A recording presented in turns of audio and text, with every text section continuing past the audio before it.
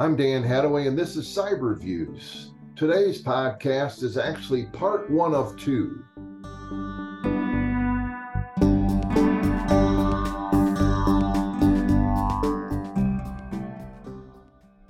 This morning, we're going to be interviewing a gentleman named William Summers. I will say that, William is an AI enthusiast who is also a cybersecurity professional.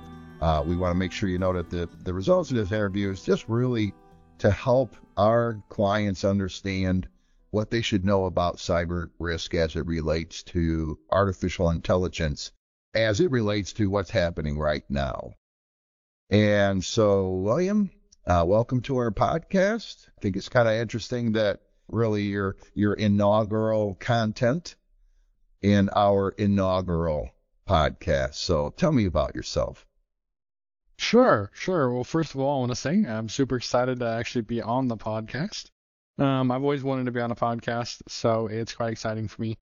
I am a cybersecurity professional. As Dan said, I'm pretty enthusiastic about AI. I also happen just to be a very passionate and enthusiastic cybersecurity person, InfoSec person.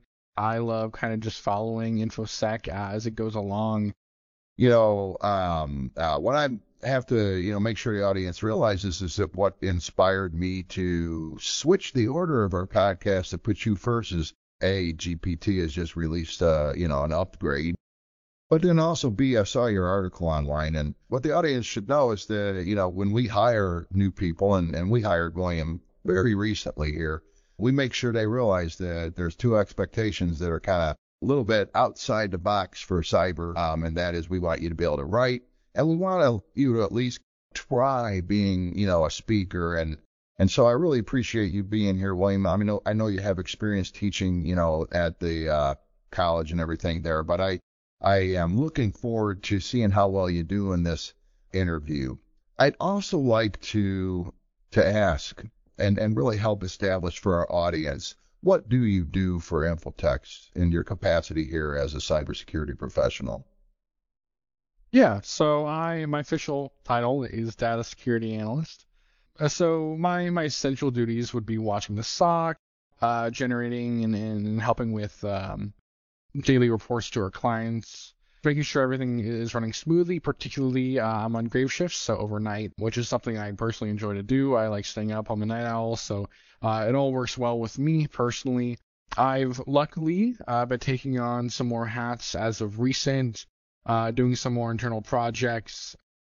I'm not sure if I can share exactly what those are yet, but they're super exciting, especially for me, as very luckily they align with what I want to do and things that I'm interested in.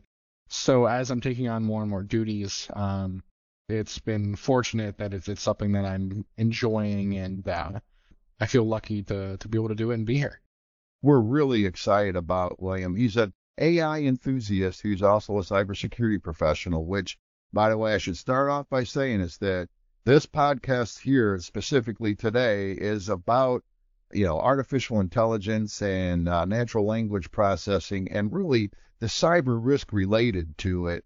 We are not AI experts. We are definitely cybersecurity experts, and so we're really kind of giving a take this new technology and what kind of risks we think it exposes us to. But this is also William's inaugural four-dimensional content is what I call it, the content that takes time, right? Your article is about ChatGPT specifically, but for those of us who are new at this, what are we really referring to here? For 23 years now, I've been watching buzzwords evolve at banks for various technologies and controls and such, and what I've kind of noticed is at first there's several different buzzwords for what ends up becoming the same thing. And then one of the buzzwords rises as the term we end up settling on. So are we talking about chatbots? Are we talking about voice recognition? What's the generic term? Is it language processing? What's the generic term for GPT 4.0? Sure. Well, first of all, I think we should go into what it's not, specifically natural language processing or, no voice recognition there. What it is it is a chatbot. That's one of the buzzwords you can totally call it. I would certainly say that chatbot kind of alludes to a more dumb kind of system. It's intelligent in the way that it can predict what would come after that kind of question. So after being trained on the internet, the entire internet up to a certain point, it kind of knows how things are responded to, and it knows how to generate text in response to prompts. And so that's mainly what I would classify it as. I feel like sometimes it's also helpful to kind of to discriminate between it and other technologies that are like it. So what's the difference between GPT 4.0 and Bing, new version of Bing, ChatGPT and Google's current state? Where's Right. those? Well, Google doesn't currently, as far as I'm aware, use too much AI or have the big kind of public open AI like models. And actually being used, I believe they used a form of GPT-4 or 3.5 that was either fine-tuned for them, something like that. As if I recall correctly, Microsoft, aka who would own Bing, I believe invested in OpenAI. So it makes sense if they used their money and grab some of GPT with it. And so Bing's AI, I believe, is currently closed down due to some issues it was having. It might have been reopened. I haven't caught up on that particularly, but with they're all the same idea, and they're all GPT models. They're all language models that use predictive weights, biases, etc. Parameters to be able to generate that output for you based on your prompt.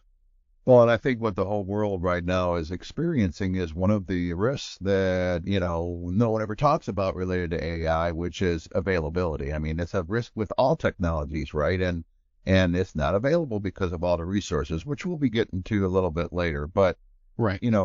I really feel like I ought to just kind of, finish this description of what, we're talking about here by where are three cool things you can do with GPT. You have the availability. Yes. One thing I forgot to mention about GPT-4 is it's multimodal. So what that means is Chat GPT or 3.5 was single modal, aka you could put text in and get text out. GPT-4, you have a few more options. You can actually put images in and receive images. I forgot if you can receive images or not, but I know you can put images in and receive output based on that. One of the really cool examples that I thought was personally neat, someone had drawn in like Paint. They drew a website layout very crudely, may I add, like like a 10-year-old's drawing, right? Just kind of putting boxes of and then some labels of what those boxes were. They threw it in GPT-4, told GPT-4 to write the CSS, JS, and HTML for it, and it spit out a reasonable website, something that you could kind of launch off the ground with to get a website going. Another use case and cool thing that I think is, it's not one particular example, it's kind of the idea of language models as a whole, is the fact that you can have conversations with them. I'm not talking about as in like philosophical conversations about what they think. I mean as in like it's a coworker that you're trying to collaborate on with a project to get something done, specifically with coding. It's not a masterclass programmer, and it probably won't be for a while. Makes a lot of mistakes, but it's somewhere to jump off from. And especially for smaller, more contained ideas, it can 100% give some accurate and good scripts. Or at the very least, help you diagnose vulnerabilities, readability in code. It can add comments to code for you. In fact, this is if you're interested in particularly like AI and programming, GitHub Copilot is another really good thing to search for. GitHub Copilot? Yeah, GitHub Copilot. Yep. I talk to a lot of smart people. I mean, even a programmer who, I brought up AI risk, and this was last Christmas time, and And he thought I was talking about robots taking over the world. And he's like, that's just never going to happen. I'm like, I'm not talking about Terminator, and then we talked about the different kinds of risks. So at a very high level, I mean, talk to me about the risk that we see, not with AI down the road. I'm talking about right now. What risks are we exposed to in our community in general, not just the banking community, but the overall community? What kind of risks are we exposed to because applications like GPT are currently available? I think one of the best ways to classify the current risk is by talking about the coming renaissance of phishing and scams and spam. AI is going to make it a lot easier, especially for foreign scammers and phishers, to produce very lifelike emails. Because a lot of the times you detect a phishing email by some of the grammatical errors or some of the formatting errors. The thing is that that's not going to happen when you're using an AI, really, especially something like ChatGPT. It's typically always, from what I found, grammatically correct at the very least. And so it's going to be able to fool a lot more users if they're not as careful. Because sometimes there's not just don't have that innate feeling that something's wrong because it looks correct. Of course, you always have like where it's coming from and if there's a fishy link, but that's not always how, especially non-technical people, detect those type of things. It's usually based on wisdom and the experience that they've had. So I think the main risk here that some people should genuinely consider and take into account would just be the increased availability to threat actors to be able to phish their business, to be able to send out mass email campaigns with ease, especially that are customized as well. So spear phishing could also become a lot easier.